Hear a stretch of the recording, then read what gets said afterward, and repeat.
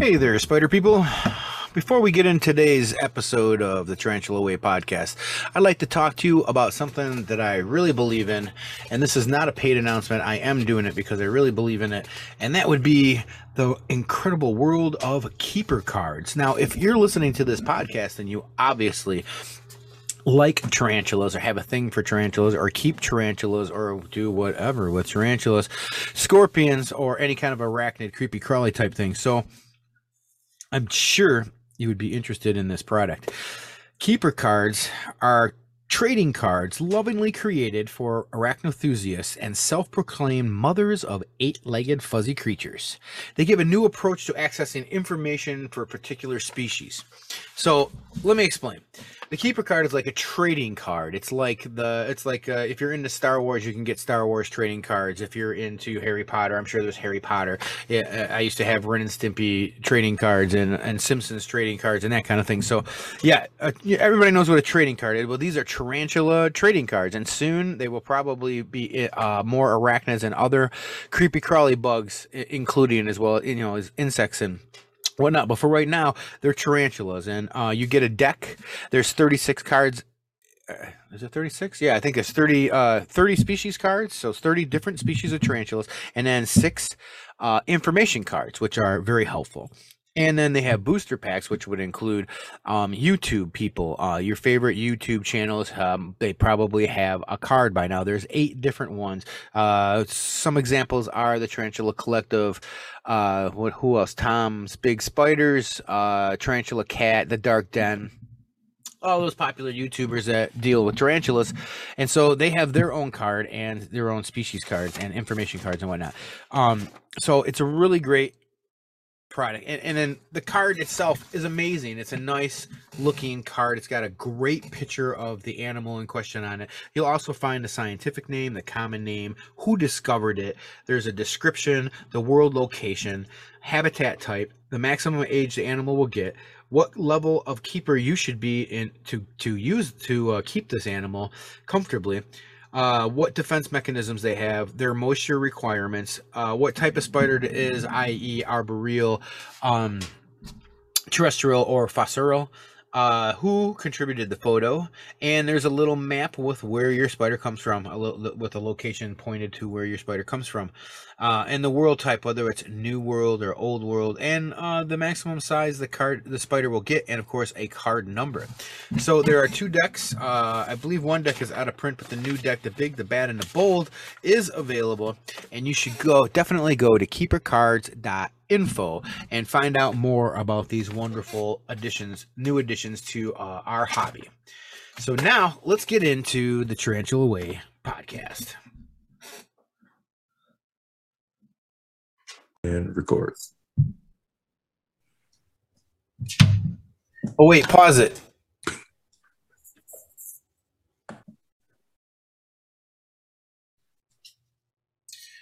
Welcome, spider people. I'm Brian. And I'm John. And this is the Tarantula Way. Welcome to the podcast. How are you doing tonight, John? Pretty good. Yourself? I am doing very well. Oh. Having a good time. Having a little bit of wine. Oh, okay. Now we know. No, I just started drinking the wine. I haven't been drinking all day. It's kind of early. Yeah. It's before 5. It's after 5 somewhere. So I was going through Google while doing some spider research for the podcast, and I came across a few different stories of like spider news. So I thought that would be kind of something cool we could add to the podcast. Just some like little stories from around the world that I see pop up on like Google and Yahoo and all that kind of stuff. Okay. So I found this one interesting. It is back in November, but scorpions swept into Egyptian homes by flood, sting more than 500 people is the headline. Wow. So I thought this was pretty interesting. So it says sudden floods from a rare storm in Egypt have flushed swarms of scorpions from their underground burrows into people's homes. In addition to forcing the arachnids into close contact with people, the heavy rainfall and hail damaged buildings, toppled trees, destroyed roads, and cut off electricity, all in a single night. The venomous 4-inch-long scorpion stung more than 500 locals.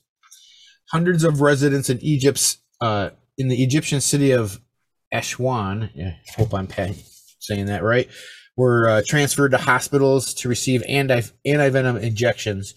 The Ministry of Health says they have large reserves of anti-venom, noting that more than 3,000 doses were available in that city, according to Al Jazeera. And then originally they said like 3 to 5 people died from stings, but they amended that to say that nobody died. So I don't know if that's real or if that's or they were brought back. They're zombies now. Right. Well, maybe they didn't have as much anti-venom as they're saying. You know, it's hard to say in a country like that because, you know, they don't like to tell you the truth. But that is kind of wild. Like, I found online. Where did I find that at? Here, it's on the last page here.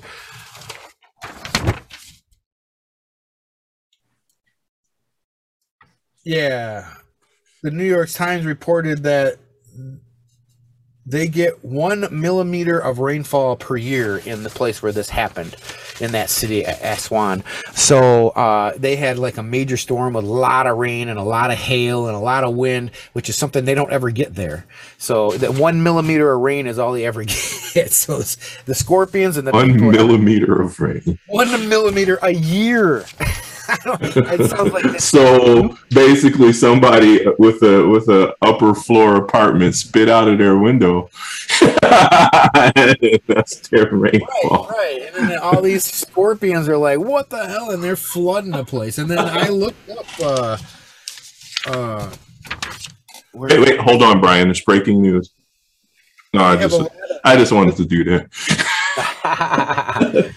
Species that they have there, Androctonus bicolor, Australis, Amarexi, and Crassicuda. Also the Death Stalker, the Lurius. I can never say this one. Easy for you. They're all just fat tail scorpions, and even like the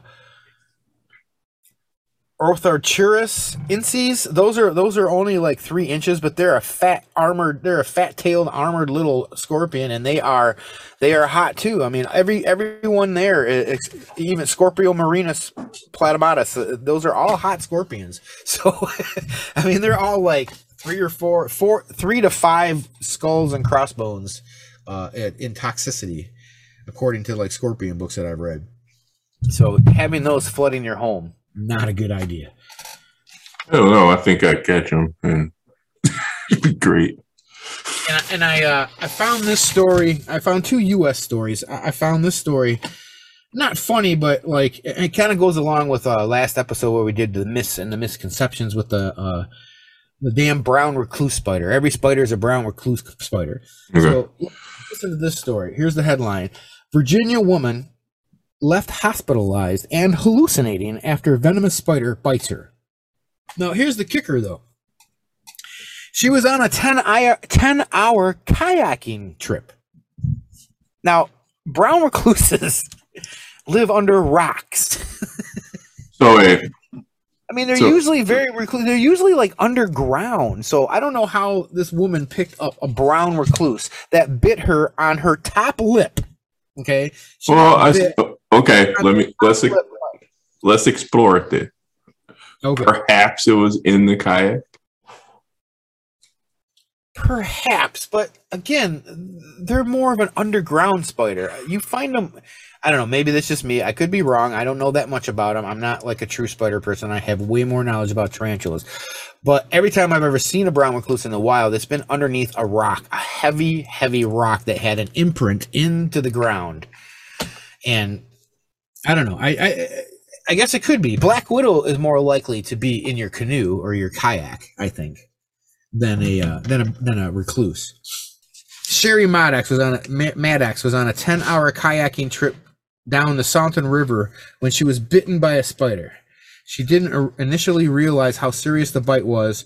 When it still felt painful the next day, Miss Maddox sought antibiotics, but the area became incredibly swollen, and soon became clear that there was a serious problem.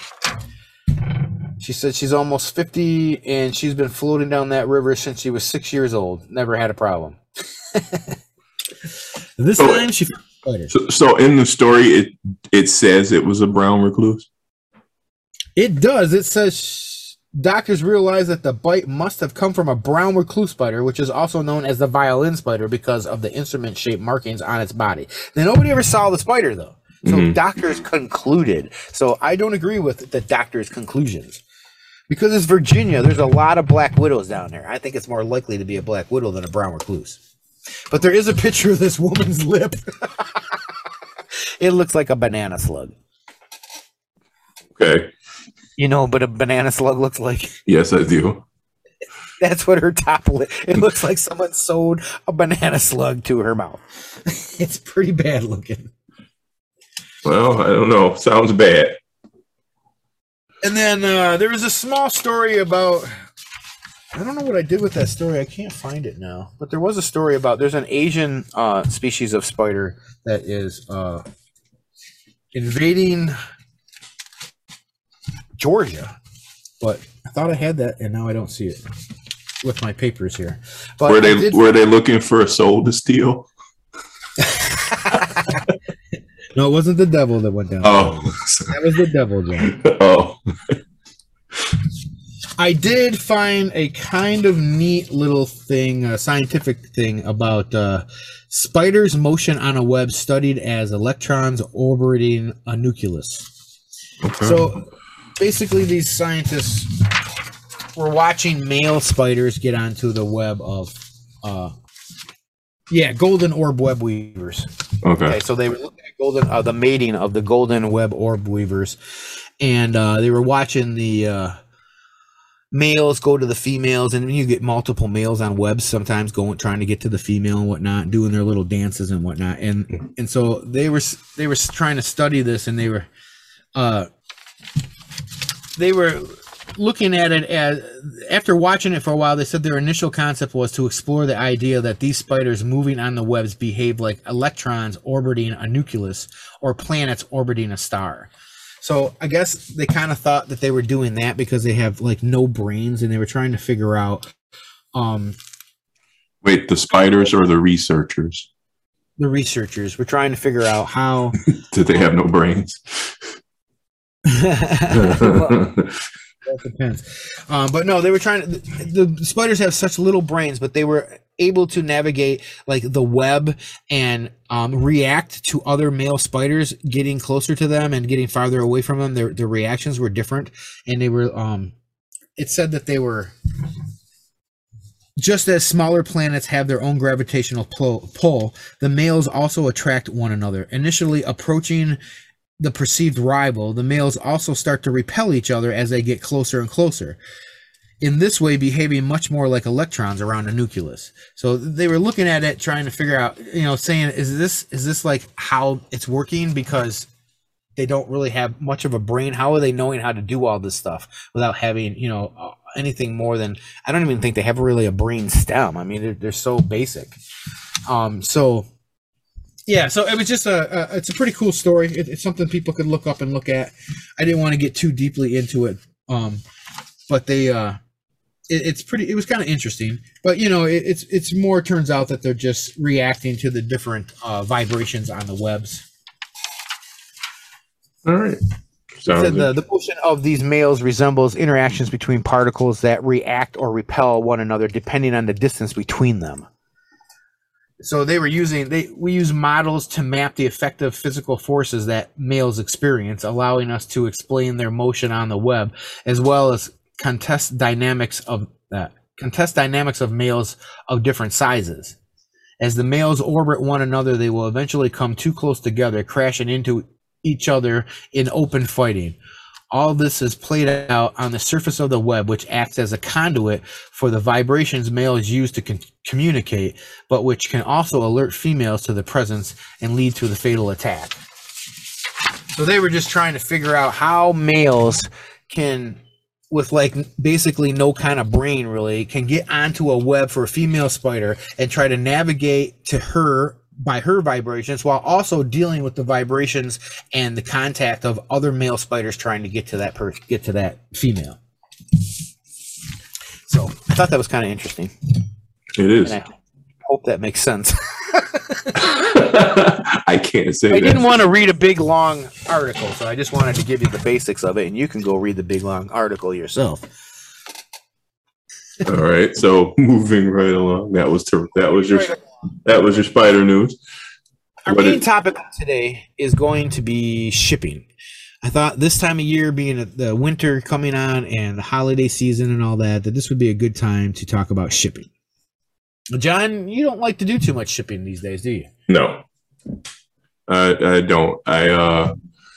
Explain yourself. It bothers my anxiety a lot. Seriously, it just the fact that I know how to ship. I know how to ship, most, as safe as possible. But I worry about the spiders in transit, and it's out of my hands, and I ran into a lot of problems as far as the couriers shipping things the wrong places, damaging things, losing things outright.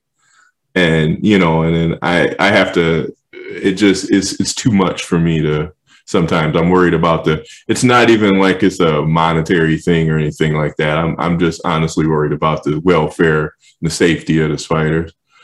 And it just stresses me out. And then on the receiving end, a lot of people, and, I understand people are busy and all that stuff, but I always used to say, if, let me know if you get it or when you get it, that it arrived okay. Just send me shoot me an email, a text or something. Let me know, and nobody does that. Yeah, nobody lets you.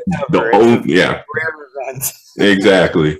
And so I'm still worried about this. So like, what happened? Is it there? Is it alive? Years later. No, well, you after a while, if you haven't heard anything, that everything's good, because if there's anything wrong, you're going to hear it right away. Is the FedEx guy playing football with the package? I mean, it's just like, I don't know. So you pretty much, you kind of stopped shipping before we were forced to go to FedEx, weren't you? Didn't you? Were you still using USPS when you were still shipping, or no? I've done both, but yeah. Mm-hmm.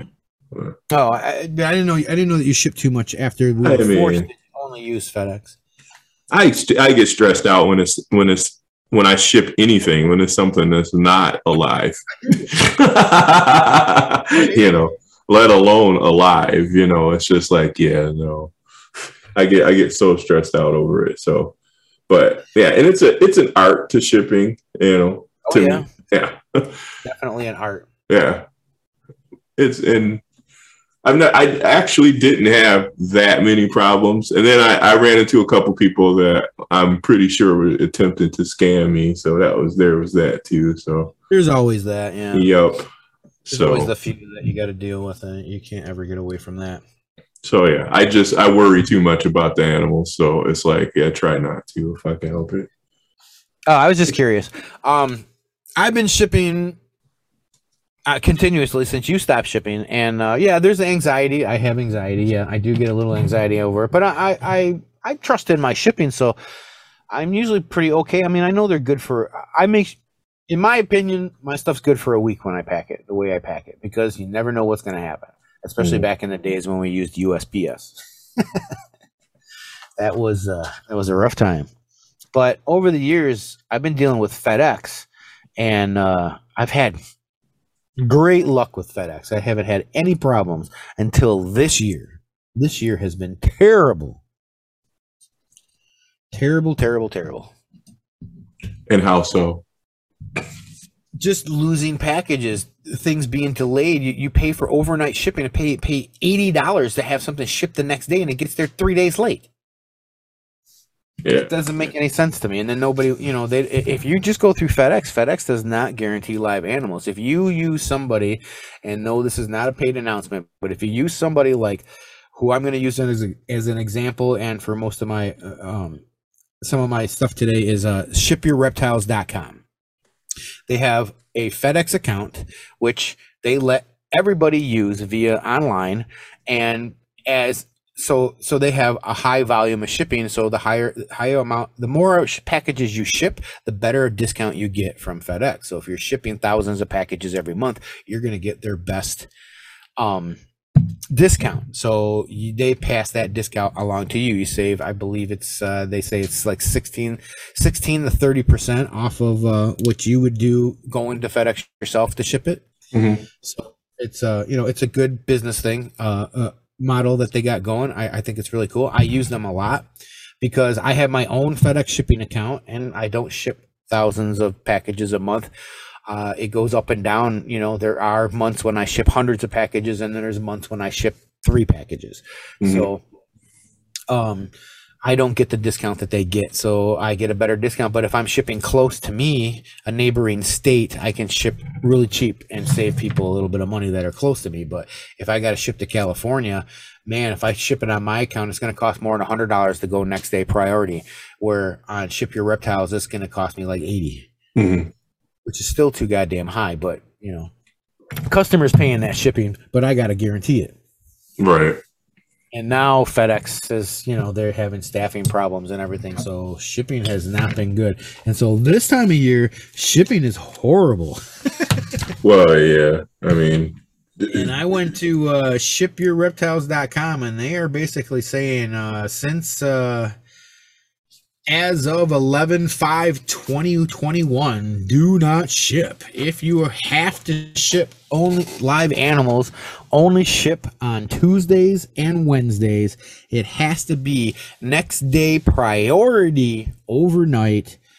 And FedEx is not, FedEx is now officially operating within holiday peak protocols. We are only recommending shipping to the hub for pickup at this time. You can't ship to a house. You can't ship to a person. You have to during the holiday protocols, if your recipient is not home or available, or if the address is incorrect, same day reattempts will be very unlikely. If a driver cannot reattempt delivery, they may not return to the station until after close of business, meaning next day delivery or pickup. Driver follow-ups on dispute deliveries will take a minimum of 72 hours, meaning that not know anything for at least 3 business days after delivery. So you may not know that your package has been delivered, not from FedEx. Even more substantial driver delays, issues, and missed deliveries than what you currently see. Even more, residential shipping is now more expensive. I mean, like more expensive. FedEx is charging an additional $1 to $5 per residential shipment, but I think it's more than that because I think it's based on the size of the package. I think it can be more than $5 based on what I've been looking at, or you're charging some kind of other fees because man, the shipping is outrageous. You have a lot of issues with residential shipping this time of year. I mean, like just for anything, even if it's ground, even if it's not priority next day, so you just. Basically, you don't want to ship until next year. You really don't want to ship until next year. For shipping a tarantula, normal time. Okay, so I have 2 different things that I ship in. I have these weird little. They're a type of I don't even know how to describe them. They're like a little test tube. It's a little plastic test tube that the medical field uses. It's got a snap-on lid. I use those for really tiny slings with a little piece of paper towel that's moist in it for them to hang on to while they're shipping in that. Or I have a certain size clear plastic vial with a snap-on lid that I use with some paper towel inside to keep the sling cushioned and from bouncing around. And I keep that slightly moist so they don't get too dry, even though it's supposed to be overnight shipping. Sounds good. What about an adult? Can you ship an adult, John? Ship any of them. I could ship that too. Can you explain to us how you would ship an adult tarantula? I would use a container that was not that much larger than the tarantula. I would use paper towel, and I would basically cocoon it inside, give it like a moist paper towel, not damp. And so the key is that you don't really want it to be able to jostle around too much into it. So you don't want the container to be too large. Right. Abdomens can rupture. And you basically give it a padding around it and give it a area inside that it can't move too much, can't jostle around too much. Right. Secure the lid onto the container. And as far as that's exactly how I would ship. I would take a 4 to 5 inch female. I would put in a regular 4-inch deli cup. That's I don't think they're 4 inches high, and I would pad that thing with 4 to 5 to 6 to 7 pieces of paper towel, and I would pour a little bit of water in there to make the bottom of that moist, or like the side to the bottom of it just a little bit moist, just moist enough to keep them from being really, really dry. And if they really get super thirsty, they could get a little bit of a drink out of it. And because it's supposed to be there the next day, but you don't, the carriers don't know or care what's in the box, and a lot of times, and so they're not going to take caution. So you want to make sure you take enough caution to make that cushioned, so when they throw that box in the back of the truck, that their abdomens aren't going to rupture because they're slammed so hard against it. Though it can happen if it's really hard, no matter how much you pad it. If they really throw the box, the spider can get damaged. But I mean, you want to just do what you can to minimize any kind of damage from shipping. And that's about it. And then when you take the container and put it in the box, you also want the box to be rather suspended as much as it can and shock resistant as much as it can be in the middle of the box. So you pad it with shredded paper, paper towel, wadded up newspaper, that kind of thing to keep bubble wrap, anything that can. Yeah. Bubble wrap, anything that you can like kind of suspend it in the middle of the box, so it's kind of cushioned on all the way around, so it just to minimize any shock to the box being thrown around and hitting stuff and whatnot. And that's like the best you can do right there. I mean, there's not much more you can do than that. I think you can always at me at Instagram Tarantula Way Podcast, Tarantula Podcast. Yeah, podcast. Tarantula Way Podcast at Instagram and or Facebook. We're there. You can talk to us there. And then you should always ship live animals priority mail, next day priority, or at least next day. You want it to get there by 10 or 12 if you can. Some places don't allow. They don't have. You're not able to get it there at that time. They don't have drivers that can get there because it's a rural area or whatever. So you can only get it there on regular. But you want to get it there as fast as you possibly can. And the buyer is paying. So if you're going to guarantee live arrival, you've got to have your rules for getting it. They got to follow your rules for the guarantee. If they don't want to do that and they want you to send it without a guarantee, then that's on them. And that's up to you whether you want to do that or not. Although you still run into people who, even after that, there's always going to be douchebags. I'm sorry, there's just always going to be douchebags, and there's always going to be things that happen. I had a guy that had an order for me, and some of the spiders died when they got there. He also claimed that some of the spiders that didn't die had DKS, which I don't believe a spider can develop in 24 hours. And I know the spider wasn't acting weird when I shipped it. And and just to be clear for maybe people that are unaware, that stands for dyskinetic syndrome, correct? Right. Yes. I'm sorry. Yeah. Thank you, John. Mm-hmm. And so I don't think a spider can develop that in 24 hours. I think it takes a period of time of bad conditions or something else to have a spider contract that. And I had perfectly healthy slings that ate the day before that they were shipped. Some of them were still eating part of their cricket when I actually went to pack them. And they did not show any signs of that. And so I don't know what could have happened, but really FedEx packages have been arriving really rough lately. So I think they're just getting thrown around a lot. People don't give a damn. And I really believe it was a delivery delay. So did the spiders turn out okay? How are they?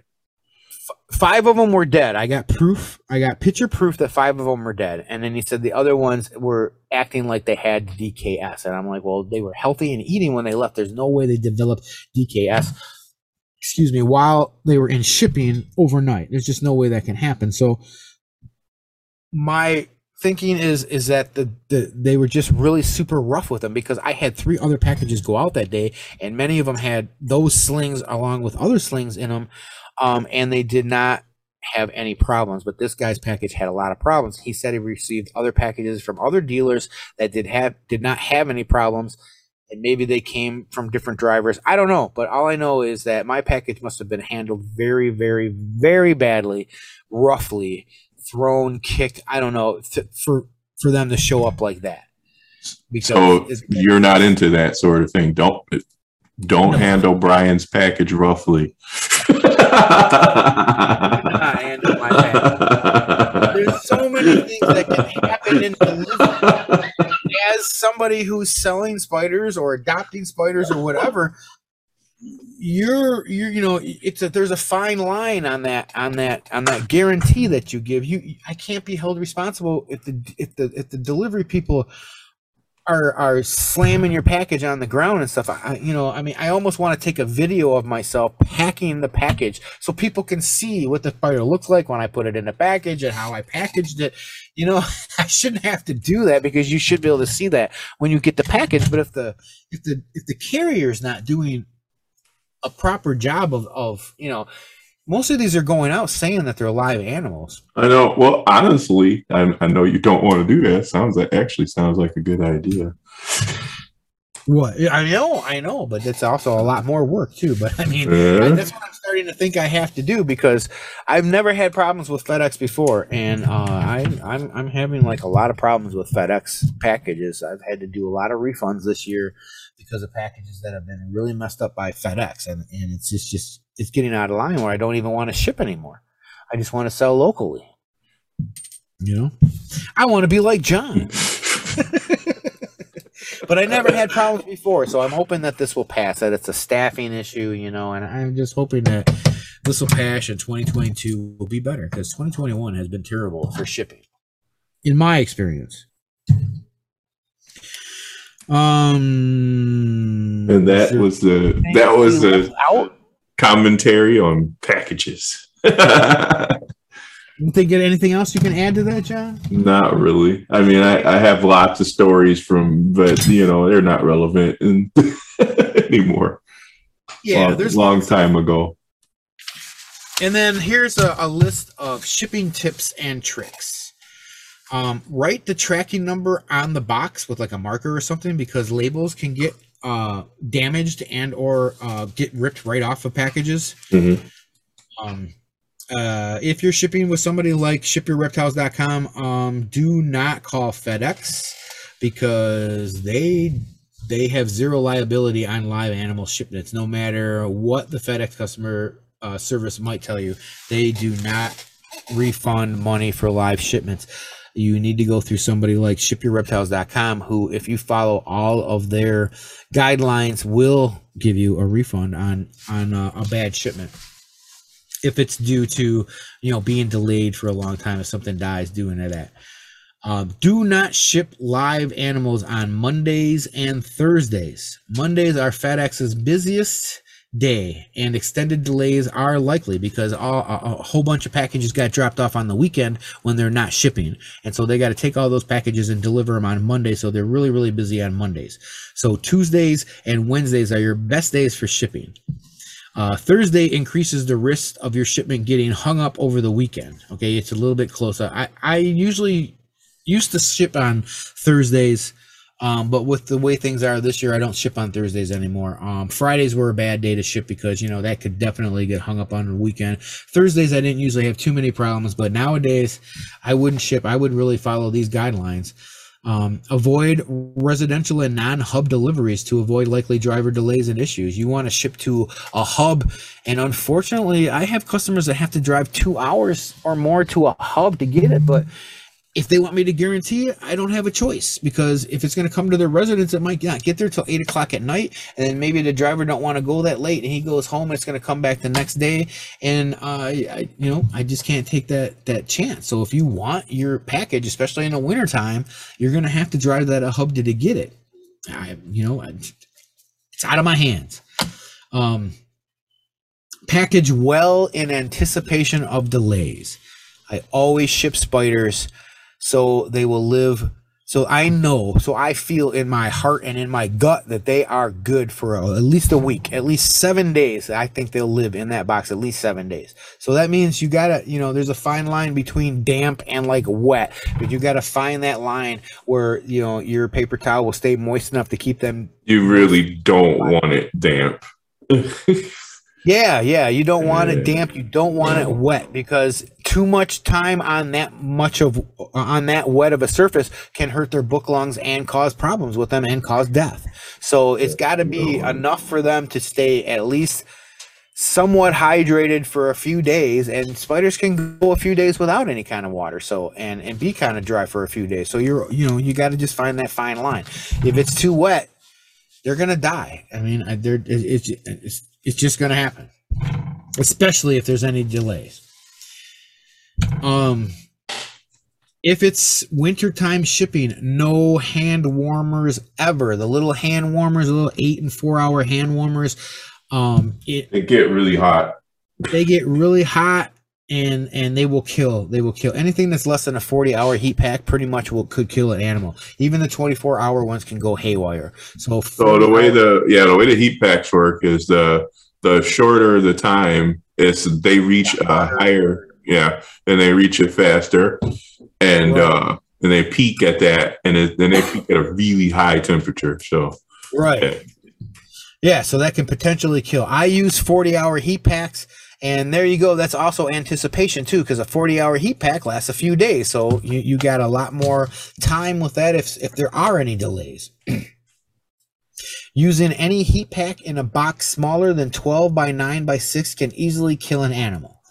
Now, while I agree with this, a lot of the packages I ship are 6 by 6 by 6. You can. It's ways around that, but I mean, I wouldn't. Right, but I'm not shipping. I'm not trial and error. I'm not shipping a 6 by 6 by 6 box with an adult tarantula in it. Okay, that is for one to multiple slings. Okay, which are 1 inch or under, or like 2 inches or under. I can ship a 6 by 6 by 6 box. I can fill it full of shredded paper, and I can tape the heat pack to the top of the foam lid that will go on top of it, and put the spiders down towards the bottom, and they are not going to get too hot with my 40-hour heat pack in that small of a box. But if you're shipping larger animals, you do not want to ship in anything less than a 12 by 9 by 6. They can easily get overheated.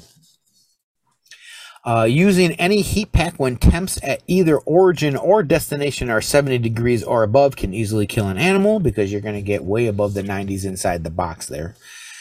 If you are dealing with straddling temperatures or have any concerns whatsoever, contact the shippers for recommendations. They can help you. If you're using shipyourreptiles.com, they can definitely help you with that. When you got to follow all the guidelines on different shipping services to get any kind of guarantees on your animals, and so those are about the best tips we can offer. You definitely want to give as much cushioning to your animal as possible, as much hydration as you can without overdoing it and killing the animal. And you just got to be really cautious about everything. Pretty much. All right. So, anything else to add, John? I do not. I think you've covered pretty much everything.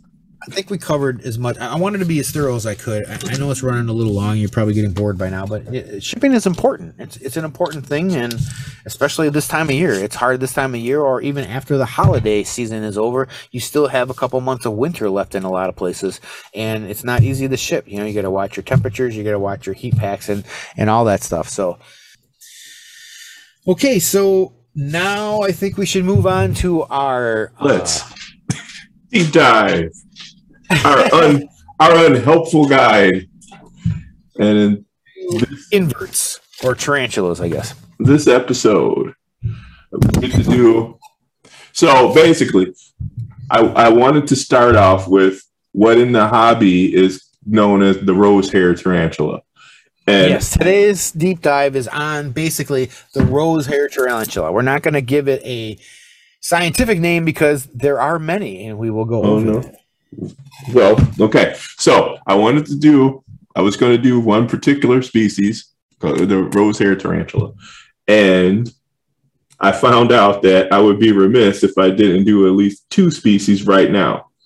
And that would be Grammostola porteri, Grammostola rosea. Because in the hobby, at least in the US, I don't know, about in anywhere else, but in the US, there's a bunch of confusion as far as if you say rose hair, you may get one, you may get the other. There's even confusion as to whether, they've been the same species, perhaps. Who knows?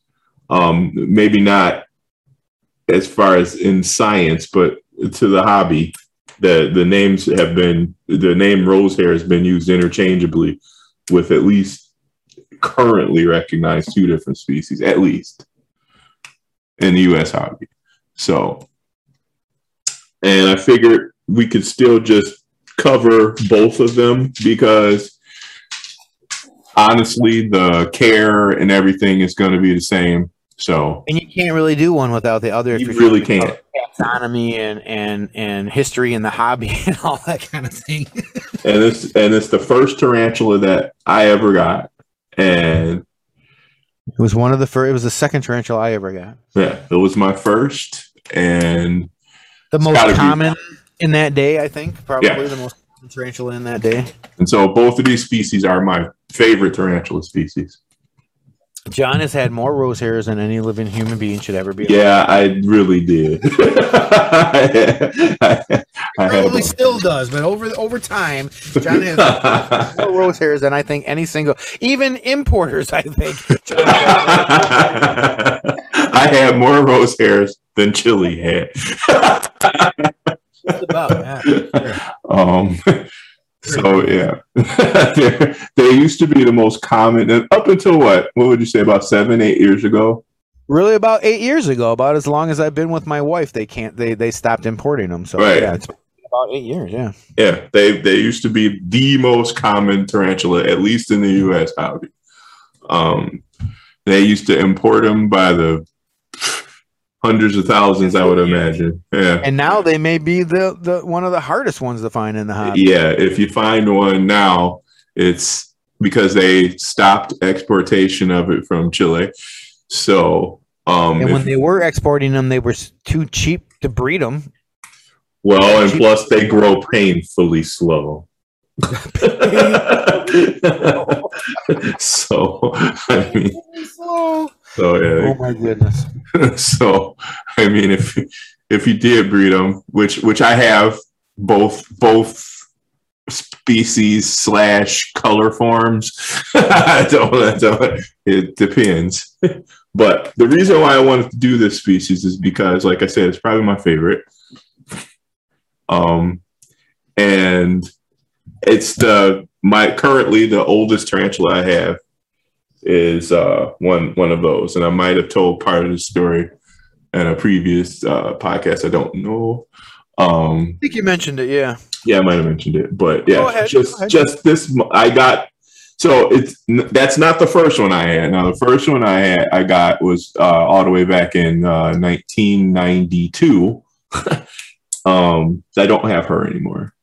She died several years ago. Just, I guess, of old age, probably. She was a wild-caught adult and don't know how old. She was huge, so don't know how old she was when I got her.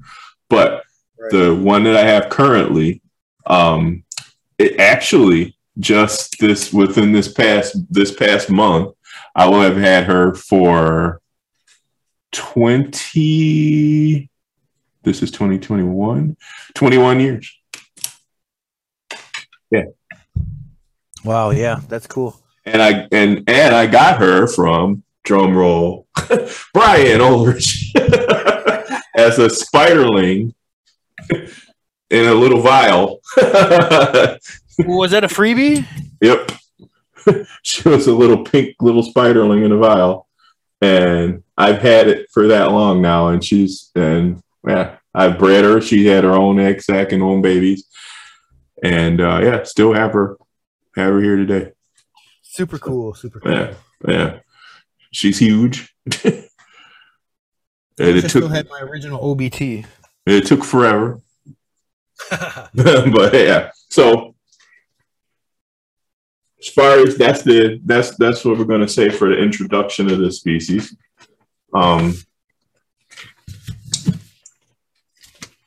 Want to handle first? We're going to handle what? The name? You want to get into taxonomy?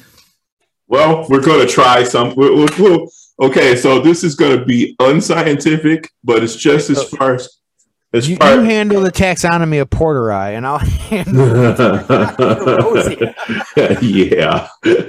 Okay. Well, as far as I can tell, and as far as what's commonly known in the hobby, and what most people in the hobby refer to as, like I said, there's two different species that can be called in the hobby rose hair. There's two species right now that go by that name. And that's what they're currently saying now. If this is going to change at some point, who knows? But Grammostola porteri, as far as I can tell, was described in 1936. Yep, that's what I got. And as far as the hobby goes now, it's the browner of the two species. Now, I have read online and in different reports, but mostly anecdotal, that there are some. There may be. I'm gonna put that. There may be some other anatomical differences as far as stridulatory organs or whatever, but I couldn't find anything official saying that. So right. As far as what I can tell, what is in the hobby and known as Grammostola porteri is the browner of the two species. Which back in the day, the late 90s, early 2000s, a lot of people in the hobby called the brown phase or the pink phase. Because they have a very metallic pink carapace and a lot of long pink hairs, but they do kind of have an overall kind of brownish, grayish body. Mm-hmm. And then there was another one that would also come in with those, and in the same time period of the late 90s, mid to late 90s to early 2000s, the early aughts. I always wanted to say that, and. And the red phase rose hair, which had a metallic red or kind of rosy color to the top. And so what are they calling that one now? As far as I know, it's Grammostola rosea right now. So you got Grammostola porteri is what the basic rose hair would be. The most common rose hair you would see had a very shiny metallic pink carapace. Mm-hmm. And it had very few long pink hairs, and then shorter, kind of brownish, grayish hairs. Mm-hmm. And the overall skin color was kind of brownish, grayish as well. The skin. And then you would sometimes get, you would go looking at all these rose hair tarantulas coming in at different places, and you'd sometimes see one that was very red colored. They had a red metallic carapace instead of the pink. Only it wasn't as shiny as the pink one. The red wasn't as shiny and bright and brilliant as the pink carapace was, but it was still cool looking. And then instead of having pink hairs, which were harder to see, it had a lot of longer red hairs on the abdomen and the legs and everywhere, and an overall kind of brownish, grayish body. And also, let me, not to be rude, but let me just let me cut you off. I think we also would be remiss without saying that we both know that taxonomically, or when you try to describe something, color is probably not a good thing to go on. But just in terms of the hobby, that's what is going on now, right now, currently. Yeah.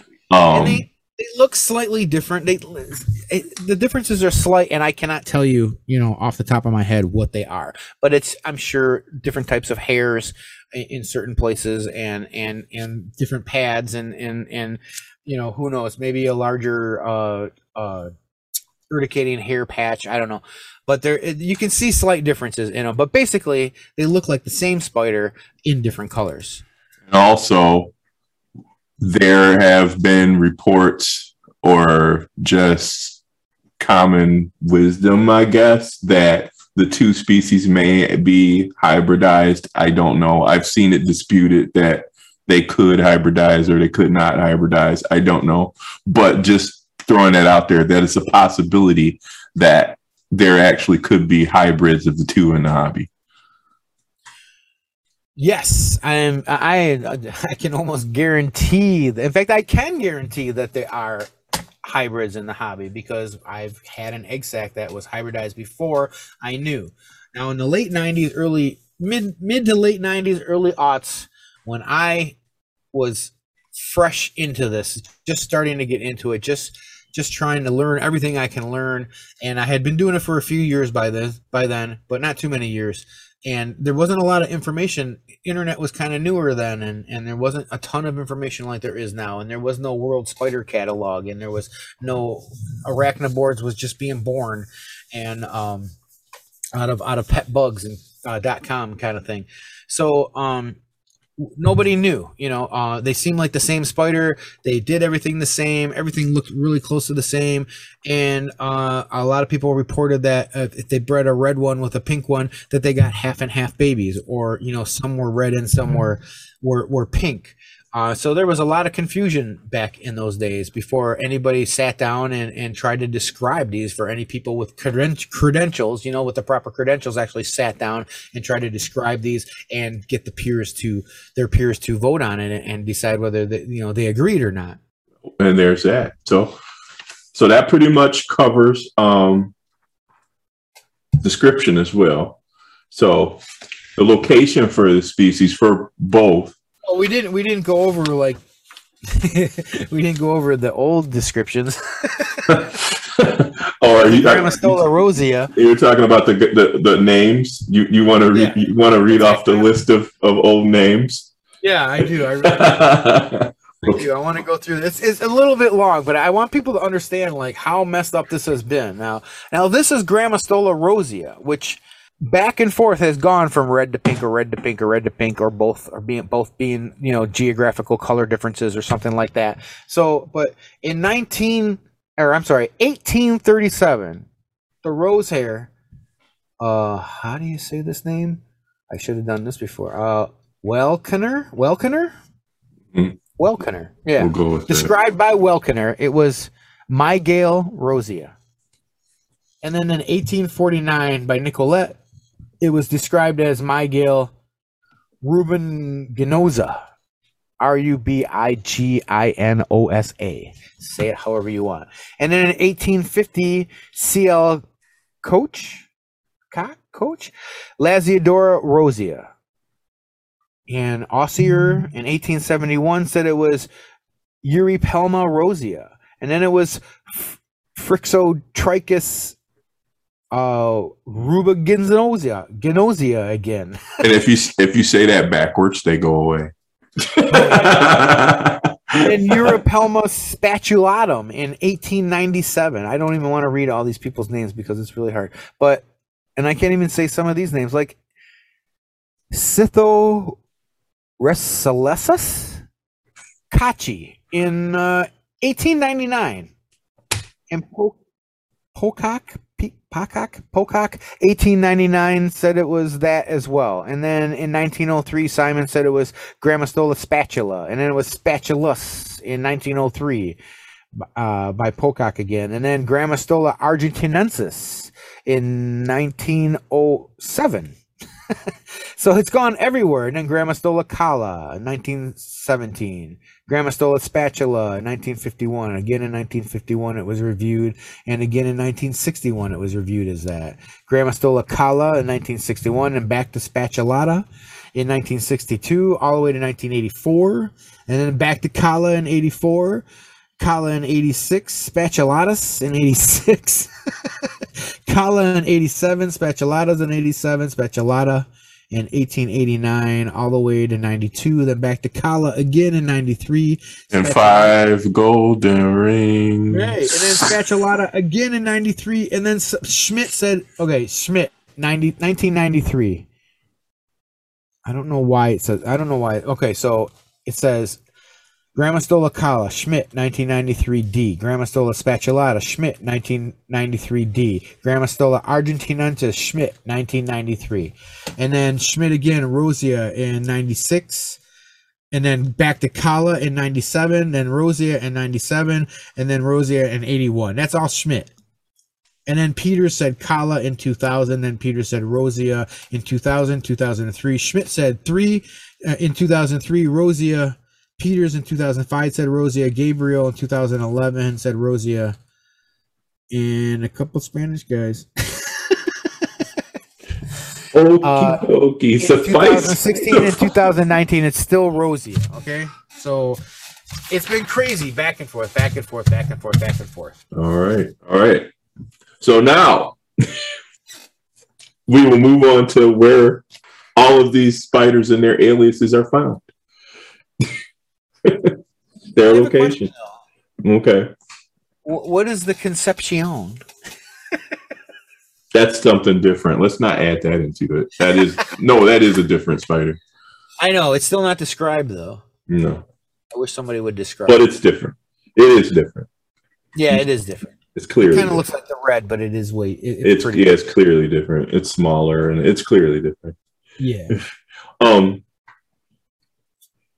Basically, the location they're found in Chile, Bolivia, and Argentina in desert scrubland regions and burrows. And I've actually seen numerous videos of hence the Grammostola argentinensis. Right. I've seen numerous videos of them being teased out of burrows with twigs and stuff on grass and shit. Yeah.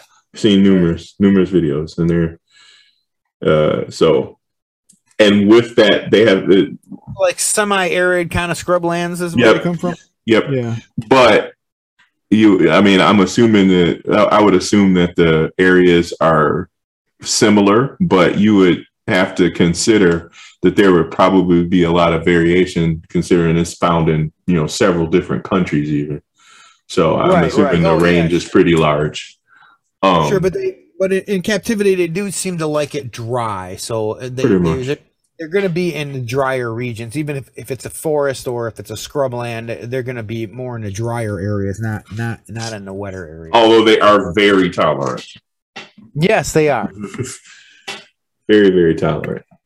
But I do know that in captivity they do the unhappy dance if their substrate is too wet. No, when I first got mine, and that was my first tarantula. No. My first tarantula that I first got, I bought. I was a teenager at first day working at the pet store, and along with it, I bought one of those tarantula books circa 1970 something. Oh yeah.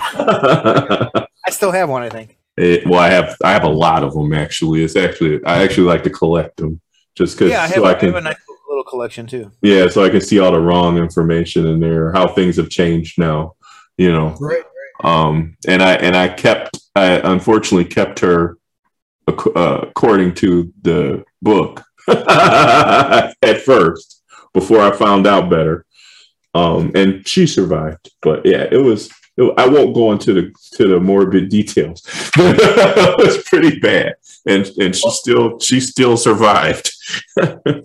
in my early days, my first rose hair was a sling. Actually, it was like a 3/4 inch baby, but within a year, or I would say within like 6 months of having that one, I did get like a juvenile, like a 3 or 4 inch size porteri, and I set it up on vermiculite, some moist vermiculite, and it just didn't look happy. It just kept lifting as many legs as it could, and then it would put those down and lift the other side, and it would put those down and lift the other one. It looked very unhappy. It did the unhappy dance, and then I put it on some dirt, some peat, and it was very dry, and it was much happier that way.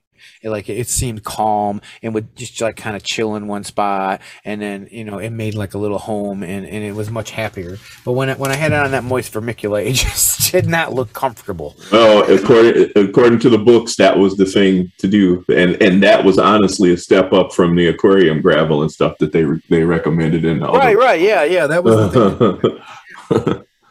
Most tarantulas don't like to just be on straight vermiculite. Well, no, but I had a lot back in the day when that was the thing to do that were cool with it. But the rose hair just never looked cool with it. It was just like, no, I don't like this. No, I don't like it. My feet are uncomfortable. My feet are wet. Ew. It's like just like ew. I don't know. I couldn't stand looking at it do that. So I changed things up, and it was much happier. So yeah, and so what I currently do now is substrate. They're not that fussy with it, so I usually use peat or with some vermiculite, sometimes with some coconut. I know people don't like coconut fiber, but sometimes I use that. I use a bunch of different stuff all mixed together. Currently, I'm keeping them in like 5.5 gallon tanks, with a structure like to hide under, which she had I have several, but my oldest one, let's talk about her. She has one of those fake the artificial like cattle skulls, and I have like some wood like supporting that with a base, like and I made like a structure for her in a 5.5 gallon. Then it has plants and stuff in there, like artificial plants. Right. So it's pretty extensive setup for just for a rose hair. But instead of using that, she's actually taken and dug her own burrow, which they say, oh, adults don't do that, but she's dug her own burrow underneath her water dish. And that's where she's hanging out currently, right at the front of the container, right at the front of the tank. I have found that to be completely true. If you set up a rose hair with a nice place to hide, they will definitely hide in a different place. Yeah. Or they would just chill in the corner somewhere, or they'll make a house somewhere. They never, ever, ever, and this is like just rose hairs. I'm not saying any other tarantula. I'm just talking about rose hairs specifically. They never go where you think where you want them to go. You set up a cool looking cage, and they go sit on top of it. You give them something to hide under, and they sit up on top of it all the time. Yeah. I found that to be very true with them. Yeah, so that's what she's currently doing. They got their own thing going, that's for sure. So yeah, that's care. You have anything else to add for care? No care. I just keep them on straight peat, and I keep them dry, and I give them a good sized water dish, and I keep that full all the time. And that's which they'll probably in turn fill with substrate. I don't give them a hide anymore. I put like a piece of wood and maybe a chunk of rock and I don't know, maybe a fake plant, and then let them do what they're gonna do. They'll rearrange things. They like to move dirt around. They like to put it in their water dish. Yeah. The water dish will always be full of dirt. So I just leave it full of dirt, and I just add water to it. So it's just always wet dirt in there. They seem to like it that way. Yeah. So that's about it. I don't do much else with them. All right. Well, so breeding. Do you want to start, or should I start? With me, breeding, I found if you're ready to breed your tarantulas, I haven't seen too many restrictions as far as what time of year to breed them. As long as you kind of like flood them out. If you flood the male, he'll definitely start making sperm webs, and if you flood the female, she'll definitely be, flood them, let them dry, flood them, let them dry, kind of thing. And during that time, introduce the male. And the female seems to be more receptive after a couple of floodings. They think it's springtime. They think it's time, it's the wet season, so it's time to like breed. So I've bred both species. I think on both I got somewhere around 300 to 400 spiderlings in each egg sac. I believe so. That was many years ago, but yeah, the breeding is pretty straightforward. Honestly, it was very hit or miss because I remember having like 14 females at one time, and several males, and Mr. Rosea over here. And I got like one except out all those. So, but yeah, I have the spiderlings, like I mentioned before, grow painfully slow. Seriously. Yeah, I have some. Let's see. I think they're about an inch and a half, maybe inch and 3/4 spiderlings, and they're close to. What are they? They're like 7 years old. Yeah, they grow really, really slow. Really slow, and I feed them. I do feed them. I feed them. They just don't grow. Yeah. So yeah, there's that. Yeah, and then I think we went over experience rating. Yeah, rating. Yeah, this is definitely if anything is a Padawan. Yeah. Yeah, this is definitely a beginner. This is a youngling. Yeah, it's definitely youngling if you're going Jedi levels. It's definitely youngling. This is a super. If you kill your rosea, there's something wrong with you. Seek help. Seek help. Yeah. Because it is the most durable, one of the most durable spiders. They're literally bulletproof. They'll live almost, unless you're keeping them in a swamp, they'll live in almost any kind of conditions. Even if they look uncomfortable, they'll still eat. I don't know if they'll breed, but they'll still eat and they'll live, and they'll try to make themselves as comfortable as they can. But if you're not keeping them the way they like, but yeah, I mean. And obviously, we say this in jest. I mean, it's a living thing, so things can happen. But right, yeah, I mean, yeah, and they get sicknesses that we don't know about, and like we get sicknesses. It's just that nobody has studied their sicknesses and how to cure them. So your spider can die for any kind of reason, but on the majority, it's a very durable spider. It's very tolerant of many different conditions. Yeah. So I was actually availability. Yeah, so there's that. That's all I gotta say.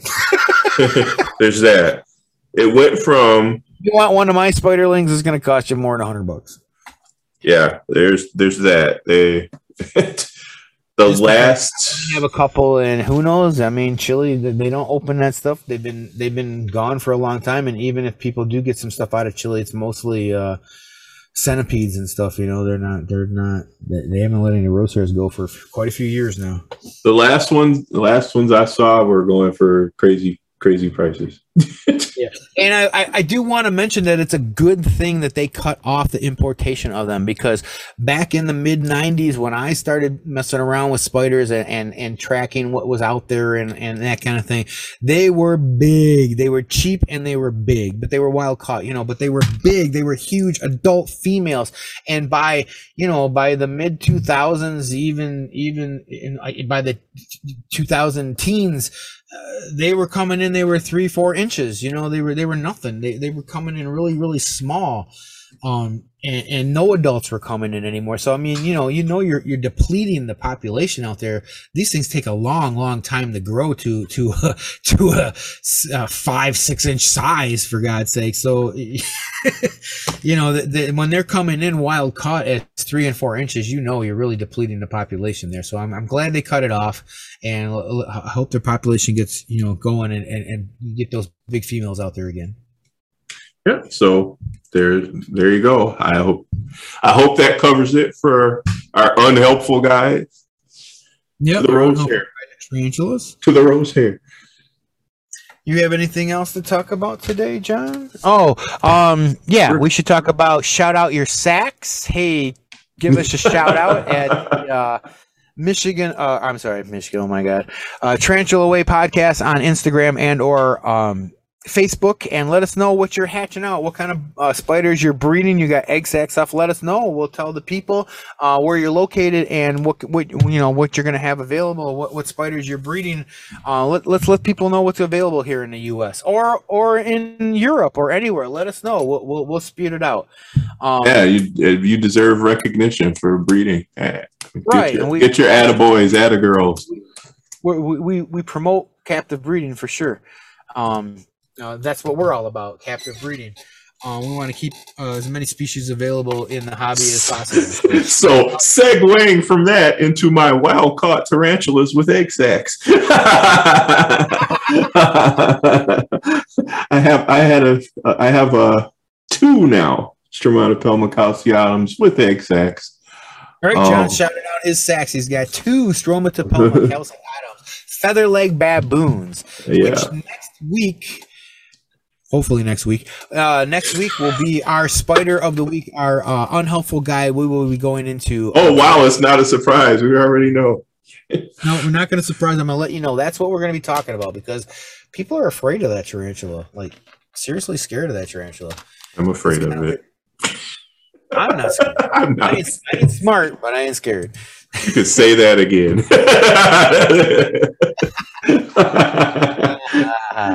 Okay, so I would just like at the end here, I would like to do a shout out. Andrew Smith. I did a Kickstarter with Andrew Smith. He is a YouTuber and I don't know what you call him. Documentarist. Is that how you say it? He does documentaries. Okay, he does documentaries about tarantulas. I'm making up words here. Anyways, I just got I did the Kickstarter, so you know I paid for this or whatever. But how do you say the king baboon? It's Pelanobius. Okay, so Pelanobius, the king baboon, and the Muticus, the man-eating lions of Savo. Is his latest documentary. LoveTarantulas.com is his website. Andrew Smith is the man. I just got the new DVD. I haven't watched it yet, but it's going to be super cool.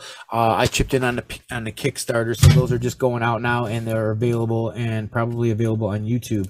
So check that out. I would also like to thank everybody who has listened to us, downloaded us, or whatever. There's a lot of us in the United States. We've got about 100 people in the United States listening to us.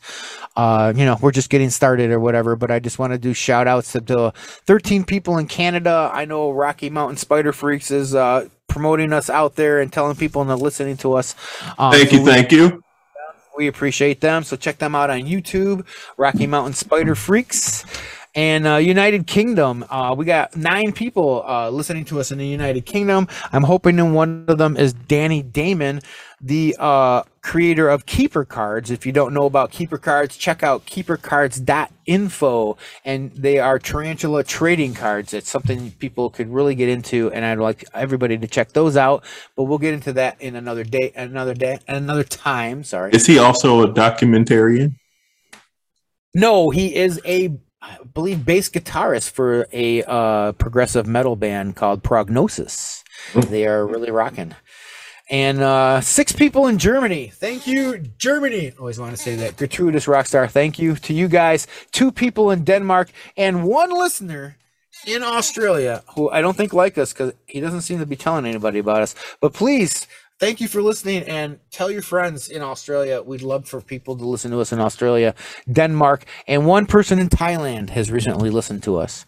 So I just want to shout out those countries and say thanks. And thank you. Thanks for listening. We're going to try to make this better and more, how do I say? Better. More better. Consistent every week. I'm trying to make one every week, but things come up in your life and it kind of sucks. And podcasts are harder than you think, let me tell you. So on that note, thanks for joining us. And I guess we're probably going a little long. So I'm Brian.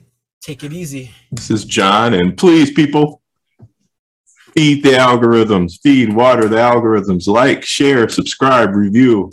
We appreciate it. Review, 5 stars reviews, like us, please. Tell your friends, feed the algorithm. Feed it. It's hungry.